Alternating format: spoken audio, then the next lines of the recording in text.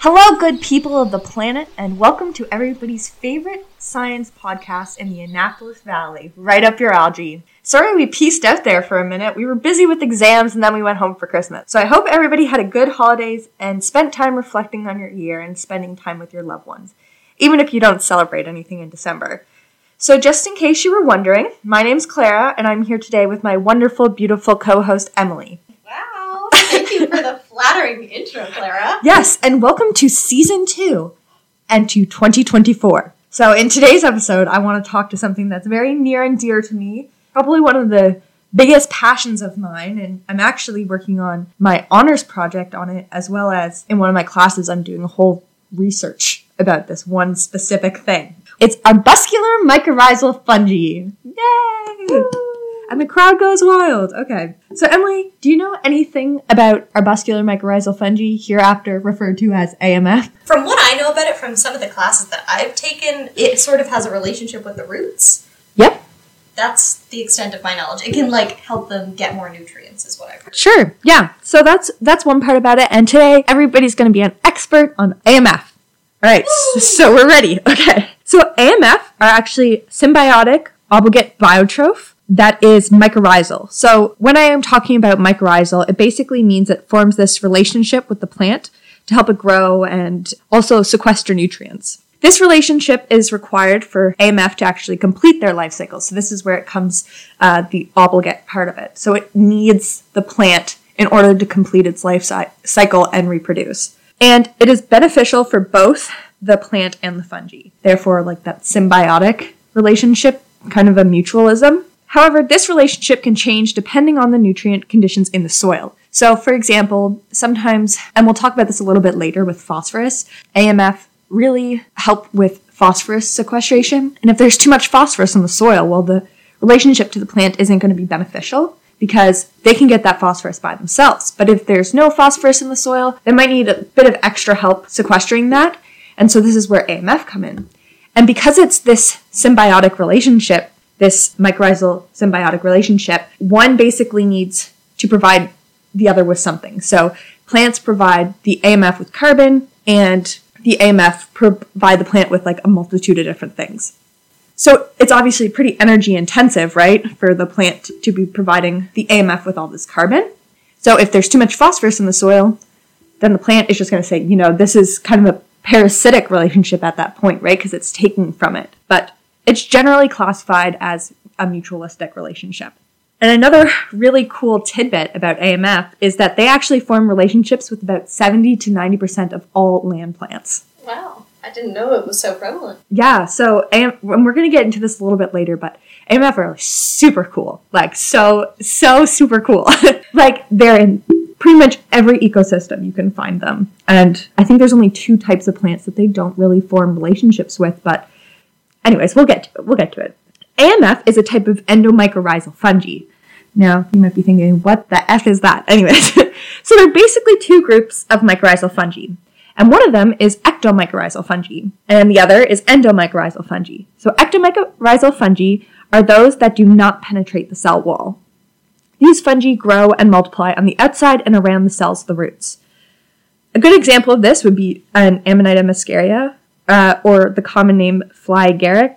And if you have emojis or seen any picture of a mushroom, it is the mushroom. It's that red mushroom with the white dots on it. That's the Amanita muscaria.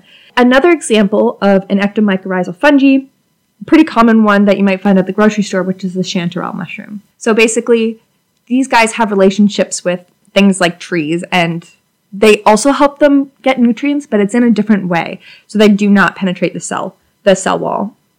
However, an endomycorrhizal fungi is a fungi that does penetrate the cell wall of a plant. And it is kind of a complex process, but we're going to go through it because I find it super fascinating, and this is basically what this episode is about. It's a super fascinating process. It's kind of complex relationship because when, something invades a plant, it's going to be like, oh, you're not supposed to be here. Get out of me. But in this type of relationship, eventually it recognizes that it's not, an enemy of the plant. Endomycorrhizal fungi actually penetrate the cortex cells in plant, so it's kind of like a couple layers underneath that surface that we see, the root surface. It's like 2 or 3 layers underneath, but don't worry about that. I'll post a diagram on Instagram so everybody can see the beautiful diagram of plant root. Thank you, Clara. This did bring up a question, the point that you had just said before. This might be stupid. Maybe this is intuitive. I'm not sure. Do plants have immune systems? More or less, I would think. Like, not as complex maybe as our immune system, but like they have immune responses. They have a lot of immune responses. Now, I can't name them all. Yeah. But I wouldn't expect that of you. But there's different things like, like the sap in trees, and they have these different chemical signals and these different mechanisms of protecting themselves from outside invaders now. Whether they're effective or not is kind of a different story because, you look at a tree and you can see lots of invaders, but I guess it also depends whether it's an exotic invader or if it's a invader that's native to the area. So, for example, there's another type of fungi, and it's in the Ascomycetes group. When you see those Norway maples, you walk down and you see Norway maples, they're an invasive species. They're kind of everywhere. And you look at their leaves, and they have these black spots on them. Have you ever seen that? I don't know. Probably. Okay. Maybe. So they're these, maple trees, and they have these, tar spots on them. They're, these black spots. So that is the Ascomycetes fungi. But in our native maples, they don't actually infect them because they've evolved to have mechanisms that prevent the fungi from actually getting in the leaf. Now, That's interesting. Yeah, it doesn't destroy the plant by any means. It's just ugly and people just don't like it. But I mean, it is a Norway maple and maybe they shouldn't be in Nova Scotia, but anyways, I digress. So let's talk about the process in which AMF enter the plant cells because so fascinating, absolutely cool. Okay, so I'm going to be using some pretty fancy words, okay, because if there's one thing we know about biology is they like to use the most complex of the words. But don't worry if you don't quite understand it. I just wanted to include it because I find it so fascinating. But turns out it took up most of the episode. Okay, so first you have this spore. The spore that's floating around in the soil, okay? Not really, but it's in the soil.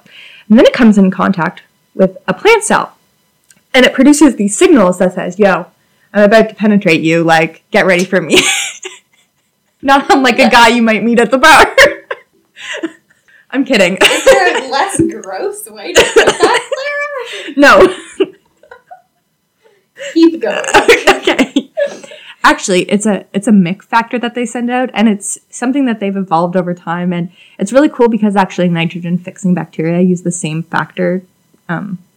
Anyways, once this spore finds the root, then it's okay, so it sends out its Myc factors, and then it creates hyphodium. And hopefully I pronounced that right. I should know how to pronounce it, but like I said, biology, difficult. So this basically looks like a little foot that connects onto the outer part of the root. And it's I'm going to stick here. I'm not going to let the spore leave. This is where we're going to penetrate the root. We're coming for you. Okay. Then there's the formation of the pre-penetration apparatus. So basically lots of chemical signaling is going on here. And what's really cool is the nucleus of the plant cell actually acts as a guide during this process to guide the hyphae through the roots. Okay. So it's really interesting. And again, I'll post a diagram of it, but it changes the whole makeup of the cell inside. It changes how things, in the position of where things are, and some things get enlarged and some things have to shrink to allow for this penetration of the AMF, which I just think is super cool. I don't fully understand it. I understand it enough. After this pre-penetration apparatus, the fungal hyphae, which is basically a filamentous branching structure. So, you have a root. Think of it like that, except super microscopic. And it doesn't have to always be super microscopic, but it is definitely quite tiny. So I found this really cool example that in 1 gram of soil, there can be 7 to 20 meters of hyphae. Whoa. Yeah, in 1 gram of soil. So they're pretty tiny, not the size of a root, but they kind of look like it. And so this enters the cortex. So without going into much more detail about hyphae, I just thought I'd bring that fact up and just explain, they kind of look like a root, they're not a root. So once the hyphae enter the cortex cell, there is 2 types of formations that might occur. One is the arbuscules, and one is a vesicle. Now, you might be asking, what in the hell is this girl talking about? I know I am. So as there was a lot of jargon thus far in the episode, I just wanted to take a little break, a little breather, and see if Emily has ever heard these terms before in her whole life. Now, Emily, think very carefully. Have you heard of the word vesicle? Yes, I have. Now, what comes to mind when you think of that? I think of, like, intercellular processes. I think of the Golgi body. I think of a little vesicle. You think of vesicle vehicle. They transport things around the cell. Okay, so kind of like a container ship, you might say. Yeah. Are we going into an analogy here, Claire? We are, but it's coming up later. Yes, like a container ship. Okay, and now you think of arbuscules. I have only heard this from you and your work, so limited. Limited is my knowledge of whatever that means. That is totally okay. So an arbuscule is basically branching hyphae inside of that cortex cell, and it kind of looks a little bit like a tree, you might say, or like a really fancy bush. You know, it has the limbs going everywhere, kind of like funky looking. And this is the point of bidirectional nutrient transfer between the plant cell and the fungus itself. So remember we talked about before that like the AMF bring in stuff like phosphorus. Now that's not the only thing it brings in. It does bring in other micronutrients and sometimes nitrogen as well. So it brings in those nutrients for the plant. And then the plant exchanges with that and gives it carbon. There's actually this really cool study done. I'm sorry, I'm such a nerd about these things, but we learned about it in my mycology class. Basically, an AMF will either like reward a plant partner or not reward it. So if one plant is going to give it more carbon than the other, that one is going, the AMF is going to go there. But it's kind of the reverse too. So if one type of AMF is going to give the plant more phosphorus, it'll have a better symbiotic relationship with that AMF compared to the other AMF that won't provide it as much phosphorus. So is it like the plant will provide more for the AMF that is more useful to the plant? Yeah, and vice versa. That is so weird. Yeah, isn't it? So again, like arbuscules are the point of bidirectional nutrient transfer. And we talked about vesicles, right? We talked about those container ships. So what do container ships do? They store things, right? So vesicles in AMF are actually like a point of storage for these nutrients. So when there's too much nutrients, or maybe they want to transport it or whatever, they have these vesicles. And they're so cool looking. They're amazing looking. Sometimes it's hard to see the arbuscules. I've only seen a few before. Seen lots of hyphae, seen lots of vesicles. But I'm going to post a picture of some vesicles on Instagram as well that I took yesterday. They're so big. They're really pretty. Anyways, okay, so now that we've gone over that, I want to talk about the historical reasons that AMF are just so important. So the formation of the phyla Glomeromycota is fairly new, but this is the phyla that AMF fall into. So you have things like, one of the only species that I'm familiar with is like the Glomalus and Rhizophagus as well. So those are a couple of different genus AMF that are in this phyla Glomeromycota. One interesting fact about AMF is since their primary establishment in historical time, their morphology has practically remained unaltered. That's not what I expected you to say. Yeah, so they haven't really changed that much. Okay. Which is pretty cool. And this has been through like a little bit over, but around 400 million years ago. So it's a long time for things to remain fairly unchanged. Like sharks? Yeah.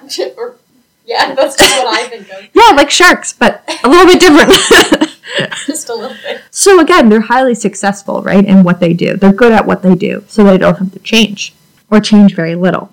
And as well, the first land plants actually had a relationship with AMF. So it is hypothesized that there was actually a coevolution of roots and of these AMF structures within plants. And as plants became more complex, they started to form branching structures from their rhizomes to allow for more nutrient trade with AMF and also help with like plant growth and development. One of the reasons people think that, plants moved onto land was actually this relationship between AMF and the plant itself. So some of the first bryophytes, in one of the studies I read, they said one of the first bryophytes had a relationship with AMF, so like mosses and stuff. And I'm not sure how many mosses have relationships with AMF now, so I just thought that was really cool. And some are like orchids and stuff. They have an ectomycorrhizal fungi, but a mycorrhizal fungi nonetheless. They cannot survive without it. So, they need this relationship. Okay, so I quickly want to talk about, I kind of addressed it before, but I just want to say like the carbon from the plant, just in case you guys don't know,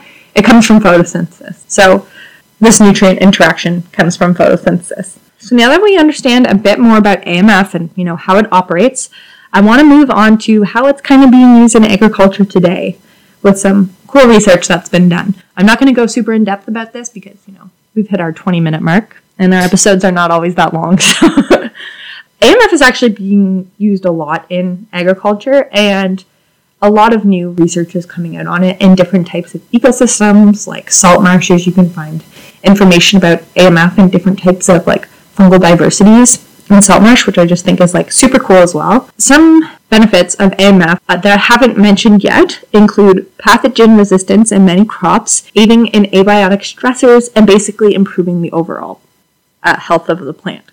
So when I've been doing my research on AMF, I've been finding it super fascinating, the effects that it can have in some of these like abiotic stress environments. So like this includes drought, temperature, salt in the soil, and stuff like that. So AMF have actually been shown to improve growth. In one study by Ladeff and Bazing in 2014, they looked at the benefits that AMF had in salt stress areas with pepper plants, and they found that AMF did have a beneficial effect in reducing the salt stress on that plant, so helping it with its growth and water retention. Another cool benefit of AMF is the reduction of disease symptoms in crops. So AMF have been able to show reduced symptoms of phytopathogenic fungi, such as like fusarium wilts. I think I came across a study before talking about fusarium wilt in blueberries. Now, I could be mistaken, but I'm going to try to find it. But there has been a lot of studies on this, as well as different types of phytopathogenic fungi. You might be able to find some on Pythiums and Phytophthora as well. AMF have also been able to reduce phytopathogenic bacteria, such as P. syngae in soybeans, by suppressing population growth. And that was a study that was conducted by Schulbe and Hanna in 1998. So these are just a few examples, and there's many more studies, but I could do an entire episode about how AMF help with pathogen resistance and different types of stresses within the environment. And there's like so many studies, but I did not look them all up for this episode. So, are there any questions, Emily? I guess I'm just surprised that you haven't brought up apple replant disease yet. Well, I wanted to do a whole different episode on apple replant disease because it's very complex, and so that's something that I'm working on my honors as well, is apple replant disease, which is a disease that affects the root systems and growth of young apple trees, and it causes a lot of defects. But there's a lot of different methods of actually how to reduce the symptoms of ARD, and like they're endless. Some have done compost, there's different pesticides that have been used, as well as like different types of fungal specimens, like not just endomycorrhizae, but also like ectomycorrhizae have been used. Just like countless things. And so if I really want to dive deep onto it, then I'll have to, do some more research on all the different methods that have been used to counteract some of those pathogen kind of juice. Sorry, that's not the right word. It's like a consortium of pathogens, like just like all these guys working together as a group to kill off the trees. Anyways. So what I'm hearing is this is a two-parter, Clara? The second part may come. Yeah, sure. In the distant future? In the near future? Yeah. What's to say? Yeah, exactly. And you know what? After taking my mycology course this semester, you guys are getting a lot of episodes upcoming about fungi, and I hope you're well prepared for it. Well, I'm very excited to hear them, Clara. Yeah, and all that you really need to take away from this episode is the definition of hyphae, which are like those branching filamentous structures that kind of resemble roots, as well as what an endomycorrhizal fungi is, what a symbiont is, and what an ectomycorrhizal fungi is. And now you can impress your friends with some fun, like, trivia facts. Like, did you know that AMF colonize 70 to 90% of land plants? And then all your friends will be like, wow, you're so cool. Yeah, you're so smart.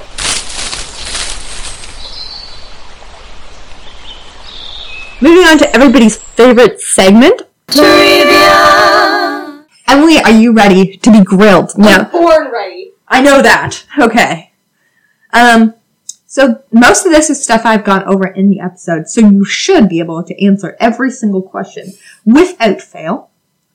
Without fail. Can I have one fail? Yes.